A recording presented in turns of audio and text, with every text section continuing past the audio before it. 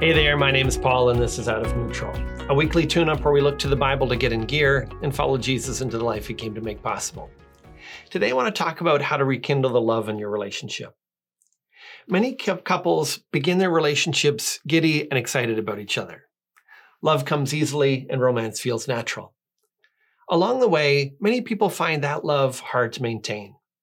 What started as a blaze feels more like a flicker.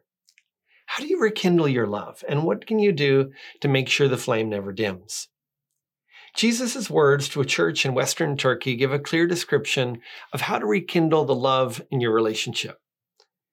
In Revelation 2, 4, and 5, he says this, "You have abandoned the love you had at first. Remember, therefore, where you have fallen. Repent and do the works you did at first." Consider the three aspects of the strategy he proposes. First, remember what first drew you together. When you first fell in love, you focus on everything you love about the person. You see everything that's wonderful about them. Over time, it's easy for our focus to shift to our partner's faults. You see what's wrong about them and forget what's right. The glass that looked half full slowly becomes half empty. In reality, your partner hasn't changed. At best, your view of them has become more realistic. At worst, it's become more cynical. Regardless, the prescription is the same. Choose to focus on their positive qualities. Remember what first drew you together. Think about why you originally fell in love. And keep those qualities in view by telling your partner about them. Don't just say that you love them, tell them why, and tell them often. Second, own the offenses you've caused. The next step in the verse is the word repent. It's a reminder that the love in a relationship doesn't just cool, it can also be damaged. When you hurt your partner, the hurt doesn't just go away. It can leave a scar, and it affects how you feel about each other. Usually we think about what the other person has done, but as the saying goes, the only person you can really change is yourself. Take stock of your relationship. Don't keep score of who has the most penalties. Just focus on your own.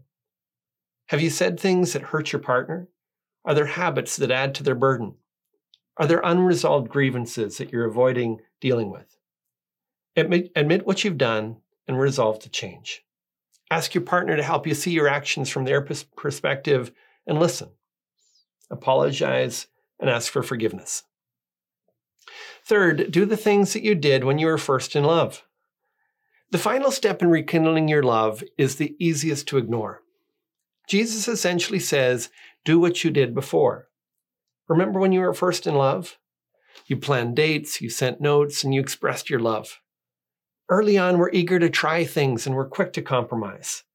We make an effort and we don't act like it's an effort. Over time, it's easy to get lazy. We take the relationship for granted.